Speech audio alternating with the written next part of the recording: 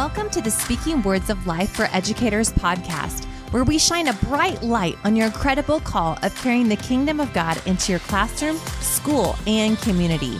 It's here that you'll be transformed by the truth of your identity and activated to live the full life Jesus paid for.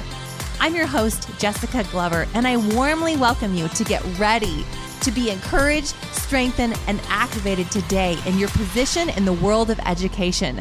I am so glad you're here.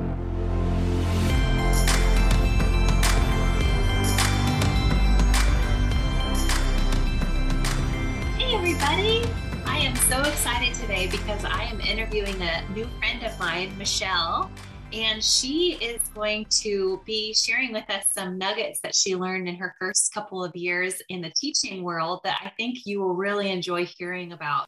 So one thing we really focus on here is that we are walking with a kingdom mindset, that we're not living with a poverty mentality or a lack mentality. Instead, we're walking the abundance that Jesus paid for. And so one of the things I love about Michelle is that she's been stepping into this new place of freedom and the things that God has called her to. But she's been walking in this journey. And a lot of the beginning of her journey, wouldn't you say, Michelle, was when you first started teaching? Oh, for sure. Yeah. And so I'm really excited for her to come on today to share with us how she got into the world of teaching and some of the things that she learned just by being friends with Holy Spirit. So welcome, Michelle. Hi. So will you start out with just sharing with us what brought you into the world of education and where you landed once you got in? Yeah, so I come from a family of teachers. My mom is currently a teacher, and then my grandma retired as a teacher, and then I have two aunts that are teachers. And so looking at, high school, going into college, I didn't really know what I wanted to do. I knew that I wanted to do missions someday, but that wasn't the open door yet. So I knew I liked kids, and so I went into elementary education, and I ended up getting a really good scholarship that required me to teach in Kansas. Each year it was awarded. I student taught, and then at that same school, I was offered a job there, and so taught fourth grade for about 3 years. Which is a huge score to go from student teaching, getting offered a job and getting to stay in the same building. And you mentioned earlier before that you loved your principal. Mm-hmm. That is so awesome. One of the things that you also said is that your principal was a believer, mm-hmm. which opens a door for you because not all of us have worked under Christian leadership in public mm-hmm. education. So mm-hmm. that's really a special thing. Will you tell us, there was something really special that you shared with me earlier about your library, which I found so fascinating your principal was totally fine with. Will you share that with us? Because I just find it encouraging. Yeah, so there's an action Bible, and it's basically the comic book version or graphic novel version of the Bible. And our school library had 2 copies of it. And so for silent reading time, sometimes I would read stories to the kids, and my classroom specifically, the students, they would rotate through who got to check out the action Bible. And so I was openly able to talk about the stories of Jesus. And one student had said, I actually have a real Bible at home. And so he brought it and would read Ephesians 6 in our classroom. And of course, I wasn't going to say no to scripture reading in my classroom. So students were always asking what my favorite stories were. And so it was just an easy way to share the gospel in a place where you're technically not supposed to. I love that. He came in sharing about the armor of God from Ephesians 6. That's so great. And you guys, what's really fun too is that while Michelle was working, I think it would have been your first or second year, mm-hmm. I was working or partnered with United Way, helping with a reading program that was supporting your school, working with a second grader while you were teaching fourth grade. And we didn't even know each other then, which is such a fun connection to think about now. I know that you are really purposeful, Michelle, in the way that you go about living your life. And one of the things that you love and you've shared just briefly here was that you have a heart for missions, mm-hmm. and that when you were called to work in public education and you just landed yourself a job at Franklin where you student taught, you also brought with you friend Holy Spirit. Will you share with us how you set the atmosphere for purpose, for the kingdom to mm-hmm. come and God's will to be done in your classroom every day? What did that look like? Like I said, I've wanted to do missions for a really long time, but knew I had to teach for a while. So I knew that teaching was my mission field. And so asking the Lord, how do I create this space where you're welcome, where we're not openly able to talk about you? And I would just go in the mornings and just say, Lord, this classroom belongs to you. I had a wall that just had windows all around it. And I just pray over the windows that even the light coming in would be a reflection of the light of Christ coming into my classroom, and would pray over my door that the oil of the Lord would be falling from my doorway like a waterfall, and that anyone who walked in would be touched by the Spirit. And even being outside the classroom on my way to work, I would be praying, Lord, would you already be in my classroom before I even get there, and set your angels there so that I'll be protected, my students will be protected. And it really changed things when I started praying those kinds of prayers.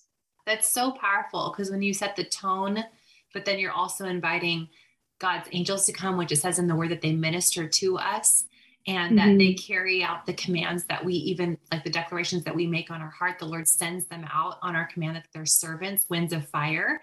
And like you Mm-hmm. doing that was really like inviting and the angelic host to come and even speak to your kids or like stir up the atmosphere that Mm-hmm. they would hear the heartbeat of heaven. They would hear the Father's heart for them too. Mm-hmm. You know, earlier, something that you said too that I wanted to bring up here on the podcast was that you were also learning how to hear God's voice or how to engage with the fact that we're a prophetic people, those who hear the voice of the Mm-hmm. Lord, that hear it so that we can speak a life and a word in due season that breathes life over bones. Will you speak to some of the things that the Lord was showing you and how you responded to that in thinking about protecting and wanting to Mm-hmm. foster God's presence in your classroom with your students? Yeah, so I think something that I learned to do early on was just loving the students, even if that meant curriculum had to be put to the side.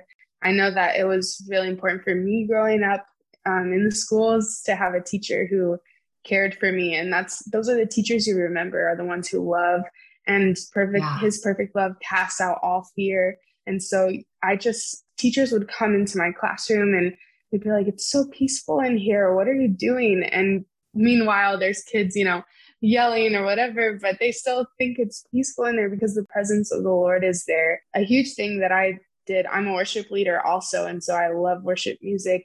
And I would always have worship music playing in the background. It was always instrumental. But if I noticed that the classroom was getting a little wild, I would just put this worship music on very quietly. Maybe not even the kid in the back of the room could hear it, but right when I would press play, it would completely change everything, and they would calm back down, and there would be peace, visible peace throughout the room. So That's so powerful. God's spirit can move through different avenues, and music is a big one for setting tone. And I noticed even with my own students, like I would play wordless worship music too, and they would often come in and say, you know, I want to listen to that music that you love when I'm writing. And I really believe it was like the Holy Spirit wanted to come and engage with them. And I would pray over their desk that they would specifically hear, that they would hear the Lord's heart for them, that they would have creative ideas from heaven and inspiration from heaven. But that when they yeah. began to write during writing time, which we had right after lunchtime, that I would play music, that they actually heard more during that time. And I really believe it's Mm-hmm. because it was Holy Spirit inspired music that was stirring up the atmosphere to engage with peace, to engage with creativity, and that it began to flow. And then they wanted to share the things that they were coming up with because the Lord was Mm-hmm. totally inspiring them and making them excited Yeah. about what they were doing before them, which was a really fun assignment that they were actually hearing from heaven and getting to bring that in. So it's so fun, Mm-hmm. really, really fun. Yeah. So tell us a little bit about, you mentioned that the staff would come to you and say, Michelle, what are you doing in your classroom that's different because you're getting, so and so, Johnny, to work for you, but Mm-hmm. these kids have never worked for me before. What are you doing? What would you Mm-hmm. tell them? I remember in each year that I taught that there was always at least one student that the teachers beforehand or the specialist teachers, they'd just be like, good luck. Like, it's going to be really hard. And I was just like, okay, like I'll see what the Lord has to say about this kid. Mm-hmm. And yeah, they were like, how did you even get this kid to pick up a pencil? and to write his name even or her name. And I can't really say it was one specific thing that I did or a strategy or anything, but just listening to them and being available to them. I remember I had a student who hated going to specials and would throw fits that they had to go to specials. And I just remember one time I just sat with them and talked with them for maybe 5 minutes when they were supposed to be at specials. And after that 5 minutes of talking, they went willingly. And it's like if you just give that student space, it's really what they want and desire. And then it was shortly after that that they started producing quality work for me that hadn't been done for teachers past. So That's huge. And so, like, you providing that space for the kid to have peace and to call out the gold in them and listen to their heart was mm, big. And they weren't necessarily getting that anywhere else, but you were yeah. providing that. And so, I just Mm-hmm. want to encourage those listening or watching today that you do carry the presence of Jesus wherever you go. And that when you provide that space, that landing space for him to come and rest, your students find that in you. It's like you're like a shelter, as it were. Like it says, we can rest in the shadow of the Almighty and we find rest there. And you would get to be a conduit of God's presence, and you are doing that for them. You're providing a place of peace and rest for them. And they feel that difference when they step out from underneath you for the rest of the day or specials or whatever. And so, even getting to pray for your coworkers, that they would begin to see ways that they can call it the golden kids, or even engage with God's presence too.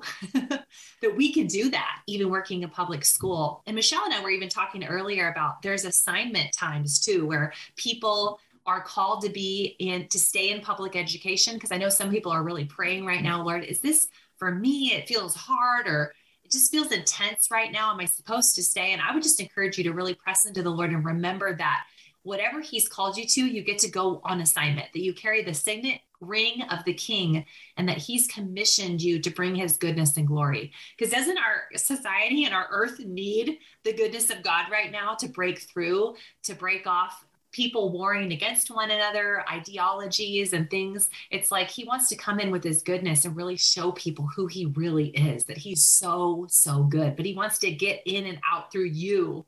And so you being available to say, you know what, I'm not just going every day for a paycheck, or I'm not just going to work to make it, but I'm someone who's here on assignment, fulfilling the purpose and the destiny of the king.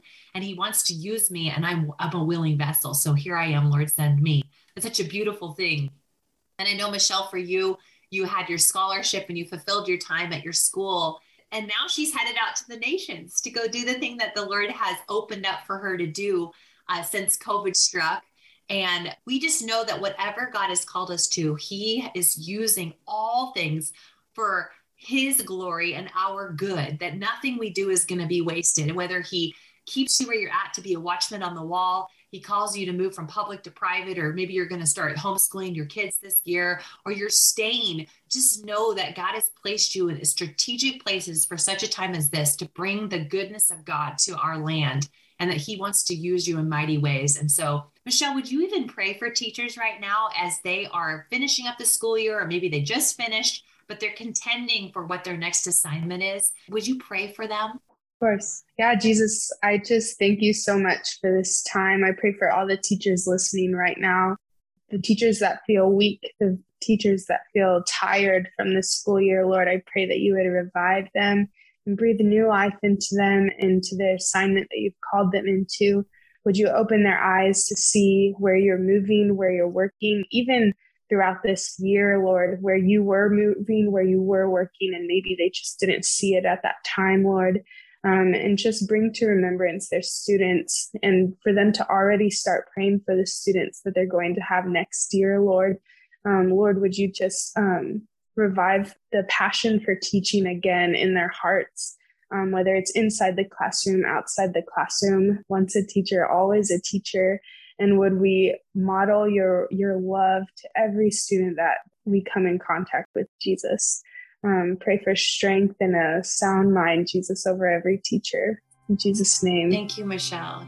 Well, I just thank each one of you for pressing into what the Lord has for you, because you are a kingdom carrier and you change the world wherever you go. So just thank you for pressing into his presence. And thank you, Michelle, again for coming on and sharing a little bit of your story and setting the atmosphere.